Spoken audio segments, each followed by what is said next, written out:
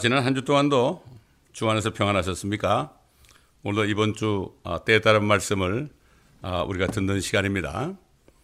우선 말씀을 듣기 전에 계속되는 팬데믹, 계속 전 세계를 지금 위협하고 있지만 우리가 오직 믿음으로 바라볼 수 있는 것은 하나님의 말씀밖에 없습니다. 물론 사람이 만들어 놓은 약도 때로는 역사하지만 그러나 하나님의 자녀들은 하나님의 말씀을 전적으로 신뢰해야 됩니다. 오늘 시편 91편 말씀을 우리가 믿음으로 고백합니다. 지극히 높으신 분의 은밀한 곳에 거하는 자는 전능하신 분의 그늘 아래 살리로다. 내가 주에 관하여 말하기를 그는 나의 피난처시며 나의 요새시요 나의 하나님이시니 내가 그를 신뢰하리라 하리로다. 참으로 그가 너를 새 사냥꾼의 덫과 지독한 전염병에서 건져내시리라. 그가 너를 자기 깃털로 덮으시리니 네가 그의 날개 아래 피하리로다. 그의 진리가 너의 작은 방패와 큰 방패가 되리니 네가 밤의 공포나 낮에 날아가는 화살이나 어둠 속에서 만연하는 전염병이나 백주의 황폐케 하는 멸망을 두려워하지 아니하리로다.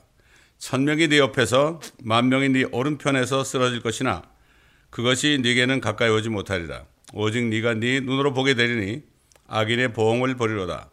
네가 나의 피난처이신 주 곧 지극히 높으신 분을 네 처소로 삼았으므로 어떠한 재앙도 네게 닥치지 못하며 어떠한 전염병도 네 장막에 가까이 가지 못하리라.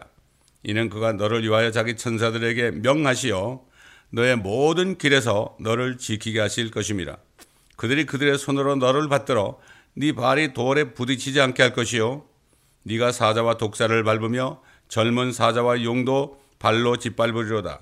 그가 나를 사랑하였으므로 내가 그를 구해낼 것이며 그가 나의 이름을 알았으므로 내가 그를 높이리라. 그가 나를 부르리니 내가 그에게 응답하리라. 고난 중에 내가 그와 함께 할 것이며 내가 그를 구해내고 그를 영화롭게 하리라. 아멘. 자, 오늘 우리가 읽어야 할 본문 말씀은 구약성경 이사야서 1장 10절로 24절까지 말씀입니다. 이사야서 다 읽어야 되겠지만은 중요한 부분을 먼저 읽습니다. 이사야서 1장 10절로 24절입니다. 10절로 24절.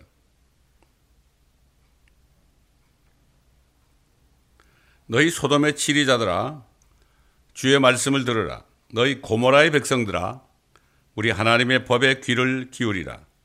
너의 수많은 희생제물이 내게 무슨 소용이 있느냐? 주가 말하노라. 나는 숫양들의 번제물들과 살진 짐승들의 기름으로 배불렀으며 또 나는 수송아지들이나 어린 양들이나 순염소들의 피를 기뻐하지 아니하노라. 너희가 내 앞에 나타날 때 너희 손에 이것을 가져와 내 뜰을 밟으라고 누가 요구하였느냐? 헛된 예물을 더 이상 가져오지 말라. 분향은 내게 가증하며 내 세 달들과 안식일들과 집회들을 모으는 것도 내가 견딜 수 없으니 심지어 엄숙한 모임까지도 악한 것이니라. 너의 세 달들과 정한 명절들을 내 혼이 싫어하노라.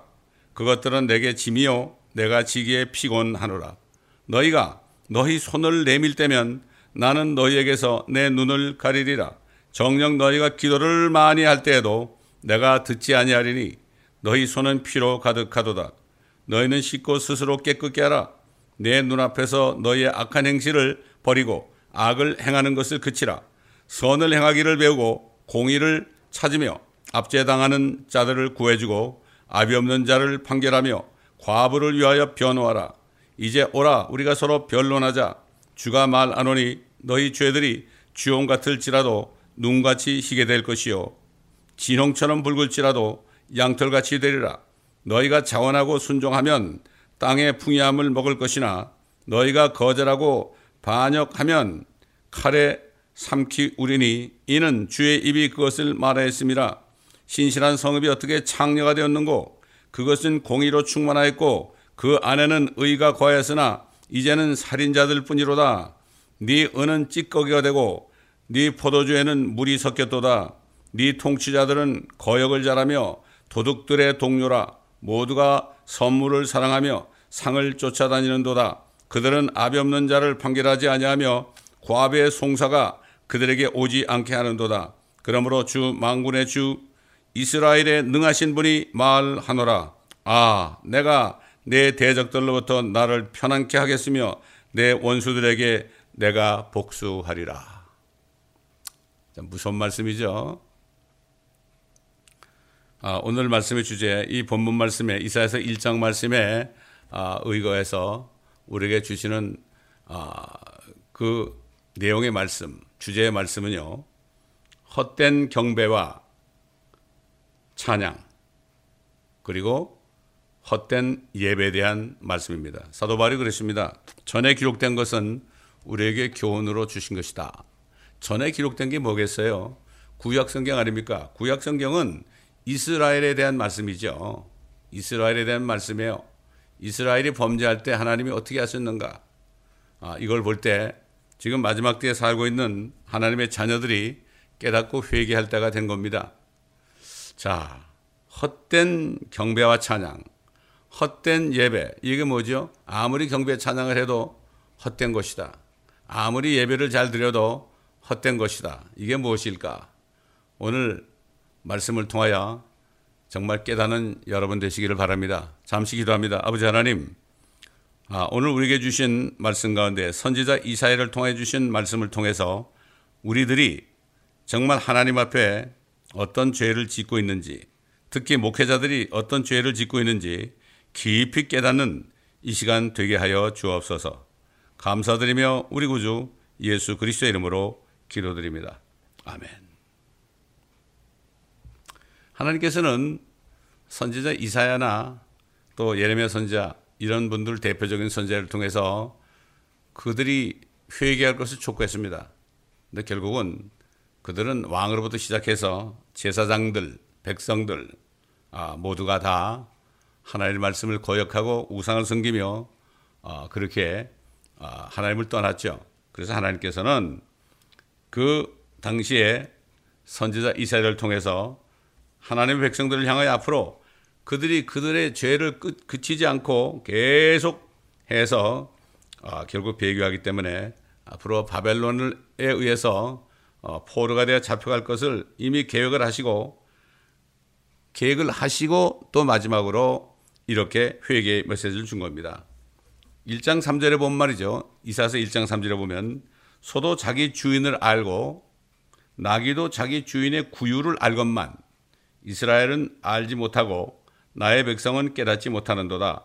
아, 죄 지은 민족이요, 죄악을 짊어진 백성이요, 행악자들의 씨앗이요, 부패한 자손들이여, 그들은 주를 버렸고 그들은 이스라엘의 거룩한 분을 성나게 하였으며 그들은 타락하여 멀리 갔도다.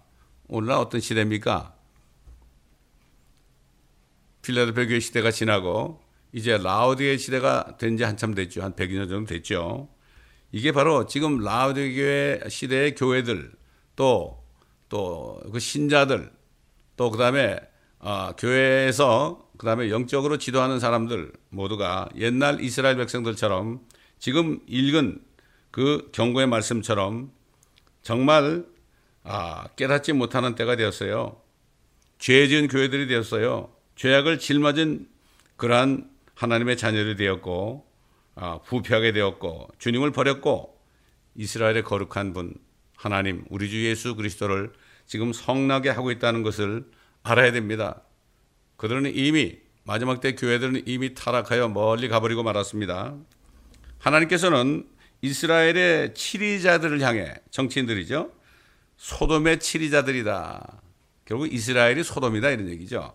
그 다음에 이스라엘의 백성들에게 뭐라는가 하면 너희는 고모라의 백성이다. 소돔과 고모라 결국 망했죠.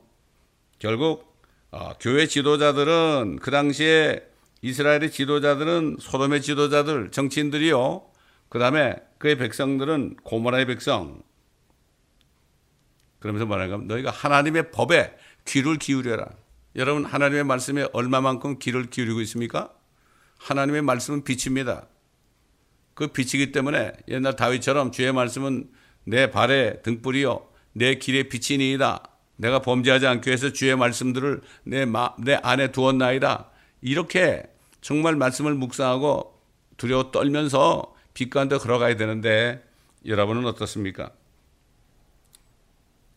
이스라엘이 결국 그 바빌론의 포로 앞에 가서도 그때도 회개하지 않는 이스라엘 백성들을 향해서 선지자 에스겔을 통해서 다시 한번 말씀하셨습니다. 에스겔서 16장 48절로 50절 보면 주 하나님이 말하노라 내가 살아있거니와 네 자매 소돔, 또 이스라엘 백성들을 너 소돔이다 그랬어요. 서로 자매가 아니다. 즉 그녀와 그녀의 딸들은 너와 내 딸들이 행했던 것처럼 행하지 아니하였도다. 너희 소돔보다도 더 악하다 이런 얘기예요. 기가 막히죠. 오늘날 교회들이 어떤가 오늘 말씀을 드리면서 잘 깨달으시길 바랍니다.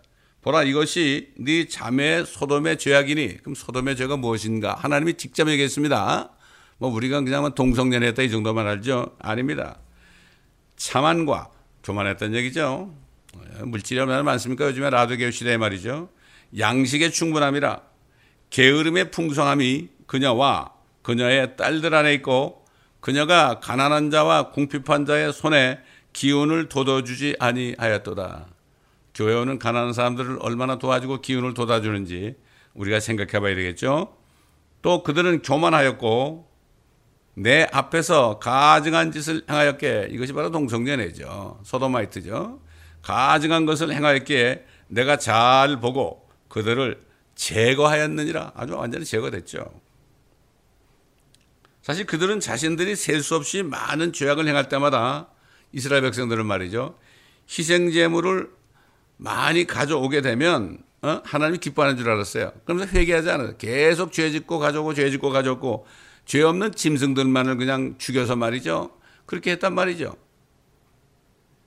성전 뜰만 밟고 가는 거죠. 옛날 성전 보게 되면 뜰이 있고요. 성소가 있고 지성소가 있죠. 뜰에 있으면 아무것도 몰라요. 아무것도 몰라요. 성소에 들어가야만 거기 성령의 조명이 있고 하나님의 말씀이 있죠. 또 기도하는 향단이 있죠. 또 지성소가 있죠. 근데 뜰만 밟고 갔다. 그러면서 이것이 그들이 하나님을 기쁘시게 하는 것이라고 여기면서 헛된 예물, 헌금만 많이 하면 된다. 헛된 예물을 가져와서 헛된 분양을 하면서도 그들의 죄악이 무엇인지 깨닫지 못했던 것입니다. 그들은 세 달들과 율법이 있는 거죠. 안식일들과 집회들을 모으는 것이 하나님을 견딜 수 없게 만드는 것을 알지 못했다. 이런 얘기예요. 종교행위 하는 거죠. 종교행위, 부흥회도 정기적으로 하고 말이죠. 여러 가지 집회들 많이 하지 않습니까? 많은 집회를 해요. 예? 교회들이 얼마나 많은 집회를 합니까? 연말 되면 다니엘에 또 기도를 하고 그러죠. 심지어 엄숙한 모임을 하는 것이 얼마나 악한 것인지를 깨닫지 못한다고 하나님께서 말씀하셨습니다. 그들은 하나님께서 악하게 보시는 종교 행위들을 하면서 손을 이렇게 내밀기도 했다는 얘기죠. 손 잘 내밀죠 지금. 그렇게 했지만 하나님께서는 역겨워서 눈을 가리신다고 말씀하셨습니다. 또한 그들은 하나님께 보이려고 기도를 많이 했지만 6시간, 7시간 많이 했지만 10시간 방언기도 하고 많이 했지만 하나님 듣지 않으시면서 그 이유에 대해서 이렇게 말씀했죠. 너희 손은 피로 가득하도다. 피가 뭡니까? 살인한 거 아닙니까? 살인이 뭐죠? 형제를 보고 미워하는 자마다 이미 살인하였다고 그랬어요. 예수님께서. 여자를 보고 음욕을 푸는 자마다 이미 음행하였다. 남의 물건을 탐하는 자들은 이미 도적질을 하였다 그랬어요. 이게 하나님의 표준입니다. 하나님께서는 그들에게 이렇게 최후 통첩을 하셨습니다. 16절부터 20절 보면 너희는 손을 씻고 스스로 깨끗게 하라. 내 눈앞에서 너의 악한 행실을 버리고 악을 행하는 것을 그치라. 선을 행하기를 배우고 공의를 찾으며 압제당하는 자들을 구해주고 아비 없는 자를 판결하며 위하여 판결하는 말이죠. 그들을 위해서. 과부를 위하여 변론하라. 이제 오라. 우리가 변론하자. 주가 말하노니 너희 죄들이 주홍 같을지라도 눈같이 희게 될 것이요 진홍처럼 붉을지라도 양털같이 되리라. 너희가 자원하고 순종하면 땅의 풍요함을 먹을 것이나 너희가 거절하면 칼에 삼키우리니 이는 주의 입이 그것을 말하였습니다. 하나님이 하신 말씀입니다. 이게. 하나님께서는 선지자 이사야뿐만 아니라 여러 선지자를 통해서 그들에게 수없이 회개를 촉구하셨지만 그들은 하나님의 말씀에 경청하지 않고 왕들과 제사장들과 백성들 모두가 하나가 되어서 하나님께 반역하다가 우상을 섬기다가 하나님께서 보내신 이방 민족들에 의해 포로가 되게 하셨던 것입니다. 자, 그 후 바빌론에 잡혀간 BC 606년이죠. 그때 600년이 지난 후에 하나님께서는 선지자 이사야를 통하여서 이스라엘 백성들을 통하여 그들이 받은 그 여러 가지 아버지께서 주신 그 형벌을 마음에 생각하시면서 그 백성들을 위로하시려고 먼저 위로자 성령님, 위로자 예수 그리스도를 보내시기 전에 6개월 전에 침례 요한을 이 땅에 보내셔서 예수 그리스도의 오시는 길을 예비하게 하셨습니다. 내 백성을 위로하라. 위로하라.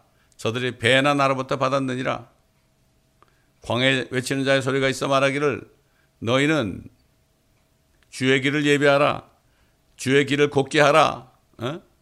이렇게 미리 선지자 이사야를 통해서 예언하시고 침례 요한을 보냈습니다. 그리고 6개월 후에 근데 그 침례 요한을 그들이 죽였죠.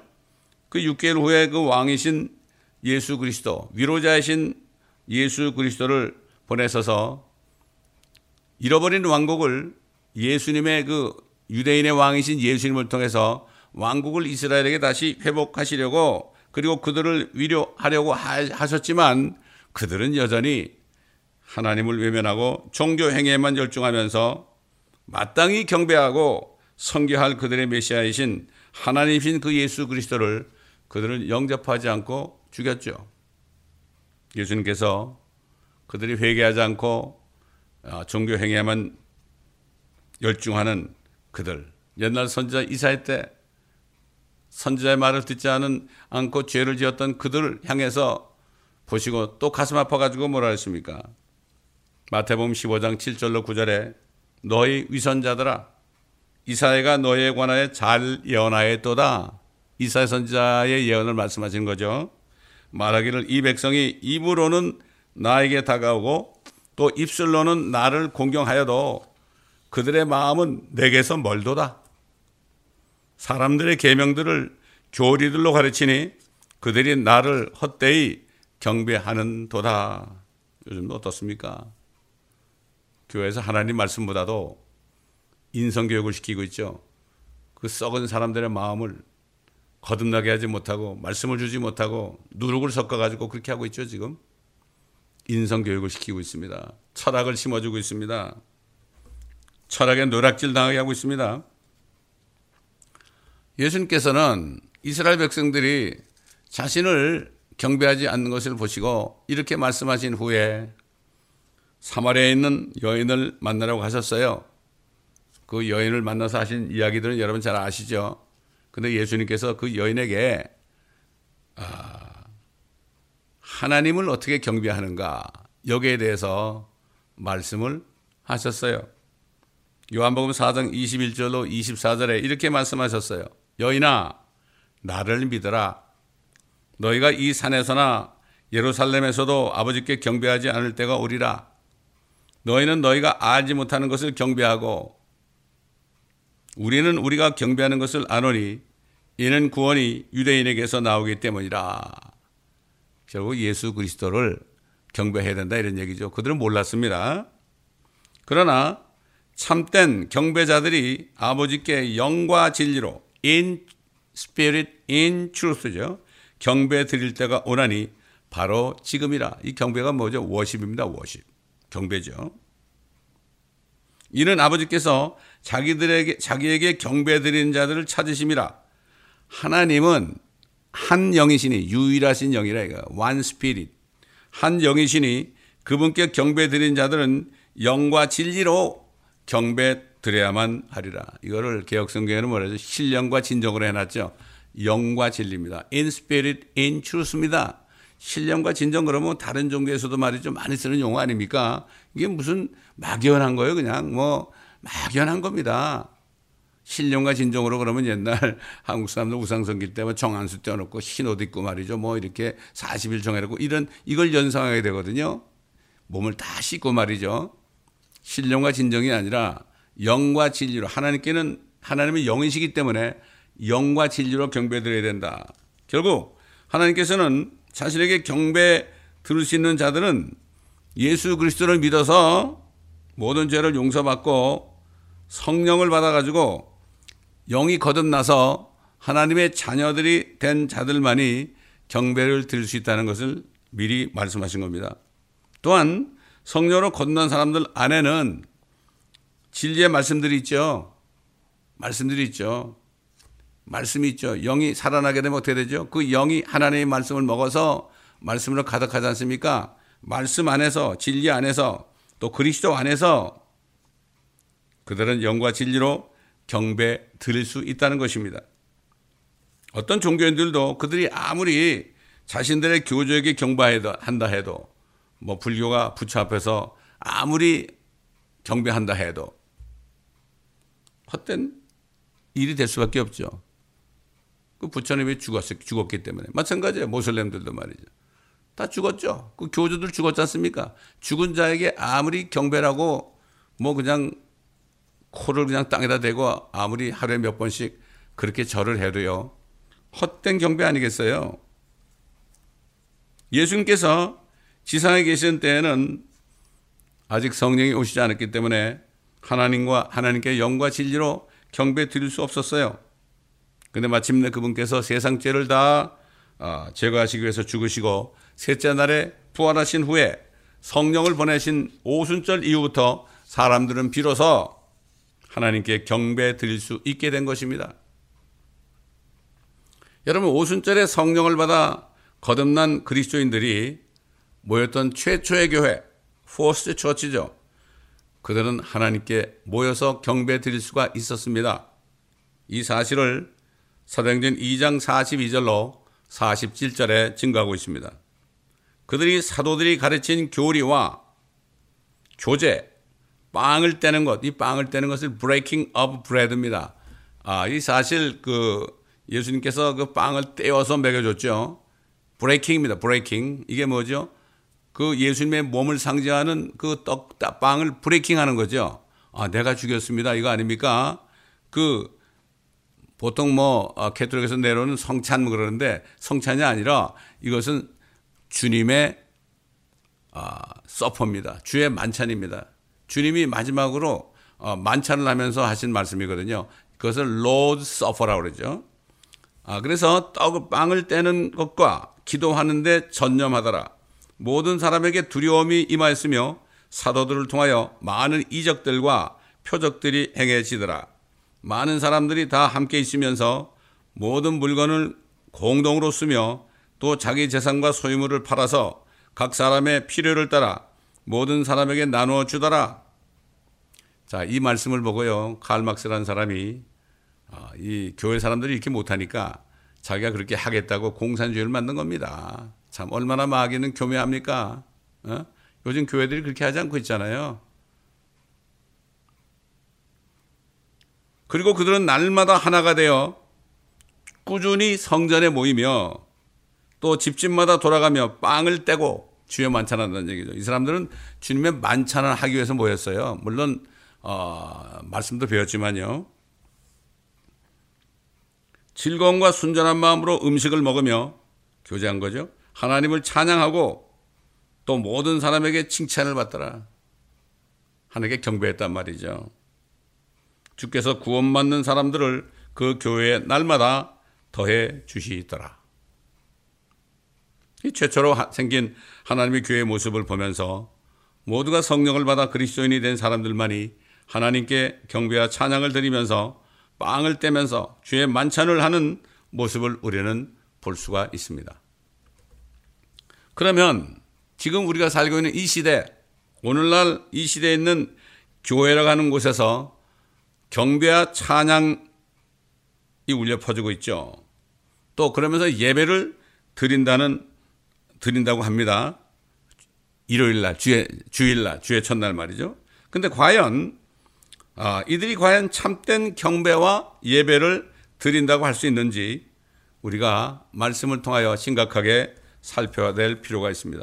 성경에서 워십, 경배라는 말은 여러 곳에서 수없이 나오지만 예배라는 말은 예배, 영어로 서비스입니다. 예배라는 말은 단 한 번밖에 나오지 않는다는 사실을 알아야 합니다. 예배에 대해서는 사도 바울을 통해서 성령께서 말씀하셨습니다. 로마서에서 말씀했어요. 그래서 그 예배에 대해서 말하기 전에 로마서 11장 33절로 12장 2절의 말씀을 보게 되면 이렇게 증거했어요. 사도 바울이. 오 깊도다. 하나님의 지혜와 지식에 부요하며 그분의 심판은 어찌 헤아리며 그분의 지나간 길을 어찌 찾아내리요. 누가 주의 생각을 알았느냐?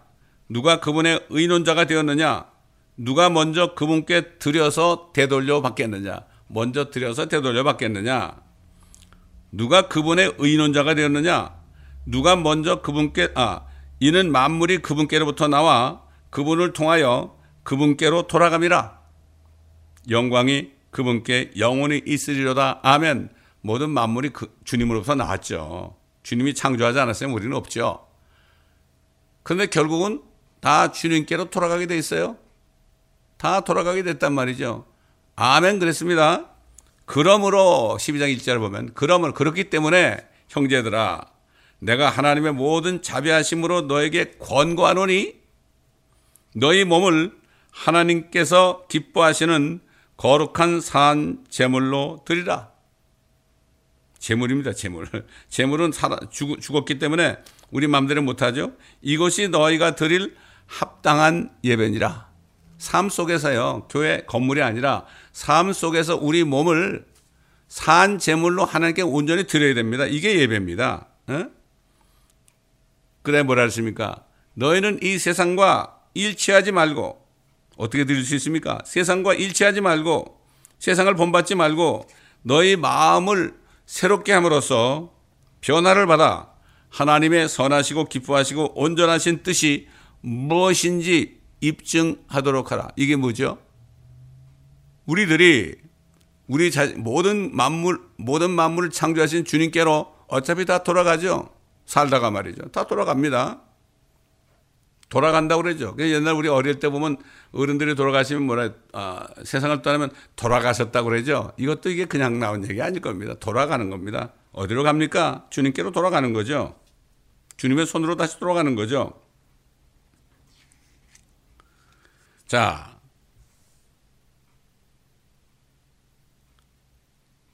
그렇기 때문에 결국은 이렇게 살면서 세상과 일치하지 않고 몸을 주님께 온전히 바쳐서 어차피 주님께 돌아갈 거니까 지금부터 주님께 다 바쳐서 그렇게 살다가 보면 하나님의 기뻐하신 뜻이 무엇인지 우리는 알 수가 있죠. 우리 스스로 입증해야 됩니다. 이것이 예배입니다. 이게 예배입니다. 그렇습니다. 예배는 어떤 장소에 모여서 교회 건물에 모여서 하는 종교 행위가 아니라 삶 속에서 세상과 일치하지 않고 육신의 정욕과 안목의 정욕과 이성의 자랑을 따라가지 않고 하나님께서 마음대로 쓰시도록 우리의 몸을 온전히 드리는 것을 말하는 것입니다. 그러므로 주의 첫날, 일요일날, 주일날 교회에 모이는 것은 하나님께 경배하고 말씀을 따라 한 주일 동안 순종하는 삶을 살기 위해서 준비하는 시간인 것입니다. 이런 사람들의 그 경배를 하나님이 받으시는 거죠. 삶 속에서 예배 드리는 사람들의 경배를 받으시는 거죠. 삶 속에서 마음대로 세상을 따라가고 온갖 죄를 짓다가 아무리 노래를 잘하고 성가대가 찬양을 멋지게 하고 찬양팀들이 아무리 멋지게 해도 그 받아주시겠습니까? 그러나 대부분의 교회들은 이 주일 모임을 워십 서비스라고 그래요. 경배와 예배라고 그래요. 워십 서비스라고 말하면서 경배와 예배가 함께 이루어진다고 말하고 있습니다. 그렇지 않습니다. 그러나 하나님께 경배하는 일과 예배는 성경적으로 분명히 다른 것입니다. 일주일 동안 세상과 일치하면서 온갖 죄들을 짓다가 교회 문에 들어가서 무릎을 꿇고 눈을 감고 기도하면서 뭐 잘못했다고 마치 고해성사하는 것처럼 하고 또 찬송을 부르고 경배하고 기도하는 종교 행위를 하나님께서 받아주실 것인가? 깊이 생각해 봐야 됩니다. 선지자 이사야를 통해서 이스라엘 백성들에게 책망하셨던 말씀이 지금 이 시대에 타락한 교회들의 목사들과 교인들에게 쏟아지고 있다는 사실을 알 수 있어야 됩니다. 눈을 뜨고 보아야 됩니다. 귀를 열고 들어야 됩니다. 초대교회가 가졌던 모임은 하나님께 경배하면서 말씀을 배우고 사도를 통해서 말씀을 배우고 서로 교제하면서 서로 섬기기 위한 모임이었습니다. 그들은 오늘날 교회들처럼 어떤 순서를 정해놓고 성가대 찬양을 들으며 찬양 인도자들의 찬양에 따라 노래를 하고 또 마지막으로 목사들만 무슨 축복권이 있다 그래가지고 목사들의 축도를 듣고 끝나는 그런 종교 행위가 아니었던 것입니다. 지금 마지막 때 대부분의 교회들은 현 세상의 큰 바빌론인 바티칸에 의해서 완전히 점령당하고 말았습니다. 어떻게 합니까? WCC에 들어갔죠. WEA에 들어갔죠. NCC에 들어갔죠. 한국은 NCCK죠. 이것은 바로 바티칸이 만들어 놓은 조직입니다. 거기 들어가면 그거 한 몸이 되는 거죠. 그리스도와 한 몸이 되는 것이 아니라 큰 바벨론과 한 몸이 되는 것입니다. 이 교회들이 모여서 행하는 찬양과 경배를 어떻게 하나님께서 받으시겠습니까? 예수 그리스도만이 구원주가 아니라 다른 종교에도 구원이 있다고 그렇게 믿으면서 입을 벌려 아무리 노래를 잘 부르고 찬양을 잘해도 하나님 받겠습니까? 예수님 말씀처럼 이 백성들이 입술로는 나를 존경하나 마음은 내게서 멀도다 위선자들아 하는 그 음성을 들을 수 있어야 됩니다. 요즘에 말이죠. 목사님들이 가끔 자주 하는 말 가운데 이런 말이 있어요. 주일 예배에 성공해야만 교회가 부흥한다. 이런 말들을 많이 하더라고요. 어떻게 예배에 성공을 합니까?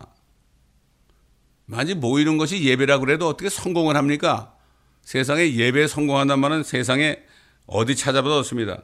현대 교회들은 경배와 찬양팀이 은혜롭게 찬양 인도를 하는 것이 일단은 예배 성공의 비결이라고 생각하고 멋진 성가대와 악기들과 그 다음에 그 독창자들 이런 사람들을 많은 돈을 지불하면서 그들을 통해서 교인들이 은혜 받도록 유도하는 거 이런 것에 치중하고 있단 말이죠. 그리고 설교자들은 순수한 하나님을 전하지 않고요.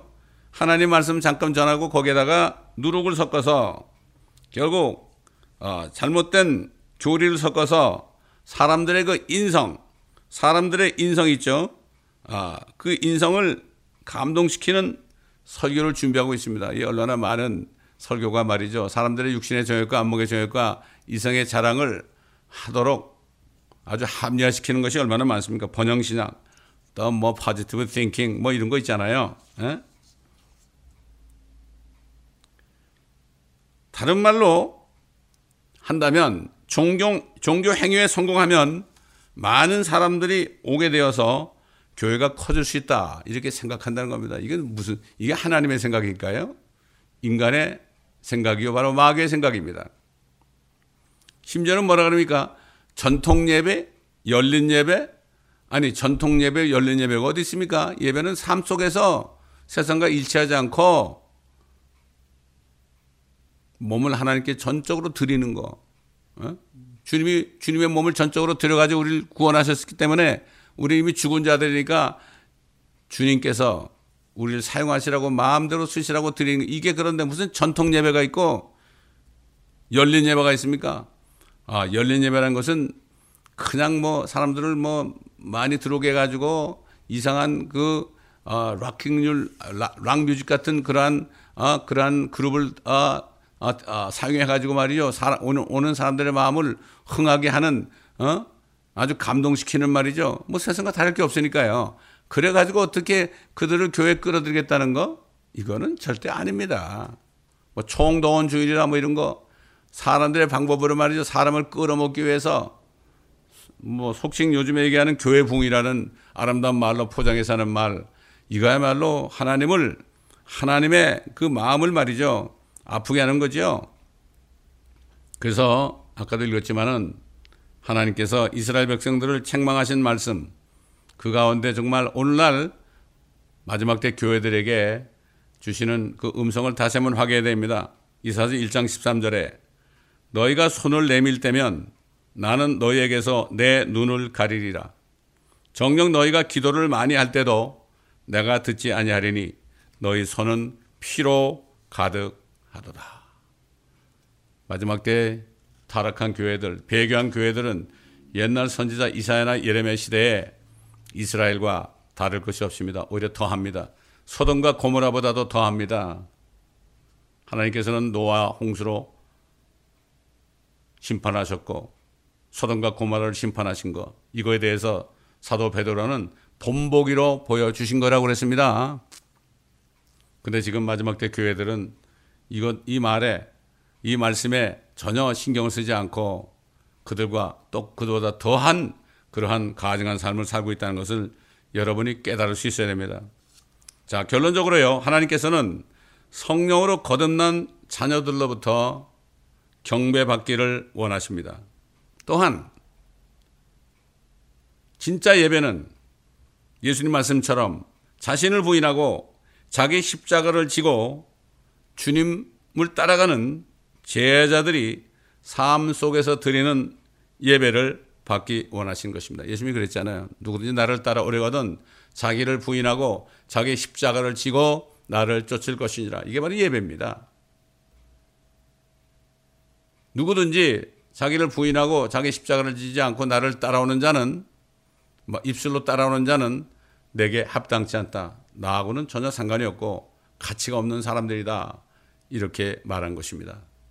지금 마지막 때 정말로 옛날 선지자 이사야의 경고, 예레미야 경고, 에스겔의 경고, 이런 말씀들을 마음에 새기면서 정말 우리는 주님이 언제 오실지 모르는 이때입니다. 지금 회개해야 됩니다.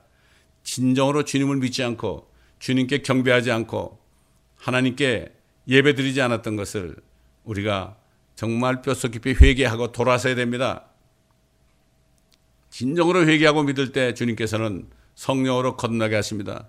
순수한 말씀을 받아들일 때 사도 베드로 말씀처럼 너희가 거듭난 것이 썩어질 것이 된 것이 아니라 썩지 않고 영원히 있는 하나님의 말씀으로 되었느니라. 순수한 하나님의 말씀을 듣지 않으면요 거듭날 수가 없어요. 저는 지난 20여 년 동안 거의 27, 8년 동안 말이죠. 아무것도 한 게 없습니다. 목회자는 하나님의 말씀만을 증거하면 됩니다. 창세기부터 요한계시록까지요. 증거하면은 이 말씀을 듣는 사람들이 결국 성령의 도우심으로 죄를 깨닫게 되고 회개하게 될 때, 그럴 때에 예수를 진정으로 알고 믿게 되며 그럴 때에 거듭나게 되며 그때 마침내 참된 경배자가 되며 또 삶 속에서 예배자가 될 수 있는 것입니다. 이 말씀들을 듣기 원하시는 분들은 www.wgmi.org에 들어가셔서 창세기부터 요한계시록까지 책별로 장별로 절별로 강의한 말씀들을 지금부터라도 들어보시기 바랍니다. 들으신 분들의 증거를 들어보면 말씀을 듣다가 회개가 터지고 정말 자신이 죄인임을 깨닫고 주님을 믿게 될 때 성령으로 거듭나는 이러한 역사가 있다고 많이 듣고 있습니다. 하나님의 말씀밖에 없습니다. 순수한 말씀밖에 없습니다. 요즘에 정말 어떤 기근입니까? 어떤 기갈입니까? 하나님의 말씀을 듣지 못하는 기근이라고 했습니다. 전환자가 없어서 듣지 못하고요. 또 귀가 안 열려서 듣지 못하는 이러한 시대가 되었습니다. 여러분 모두가 정말 언제 주님이 오실지 모르는 이때 정말 대환란 직전입니다. 지금이야말로 거듭나지 않으면은 공주에 나타나시는 주님을 만날 수가 없습니다. 여러분 모두 한 사람이라도 이 말씀 속에서 깨닫고 정말 예수 그리스도를 전심으로 믿고 회개함으로 옛날 그 에티오피아의 내시처럼 빌립 집사의 복음을 듣고 전심으로 예수 그리스도를 믿고 거듭났던 그 에티오피아의 내시처럼 오늘이 여러분의 구원받는 날이 되고 은혜 받은 날이 되시기를 예수 그리스도의 이름으로 간절히 축원합니다. 감사합니다. 아버지 하나님, 오늘도 성령님께서 말의 가심을 따라 말씀을 증거했습니다. 말씀을 들은 자들 속에서 역사하여 주옵시사. 아버지, 저들 속에서 저들을 통하여 30배, 60배, 100배로 열매 맺는 축복이 저들 모두에게 있기를 예수 그리스도의 이름으로 간절히 기도합니다.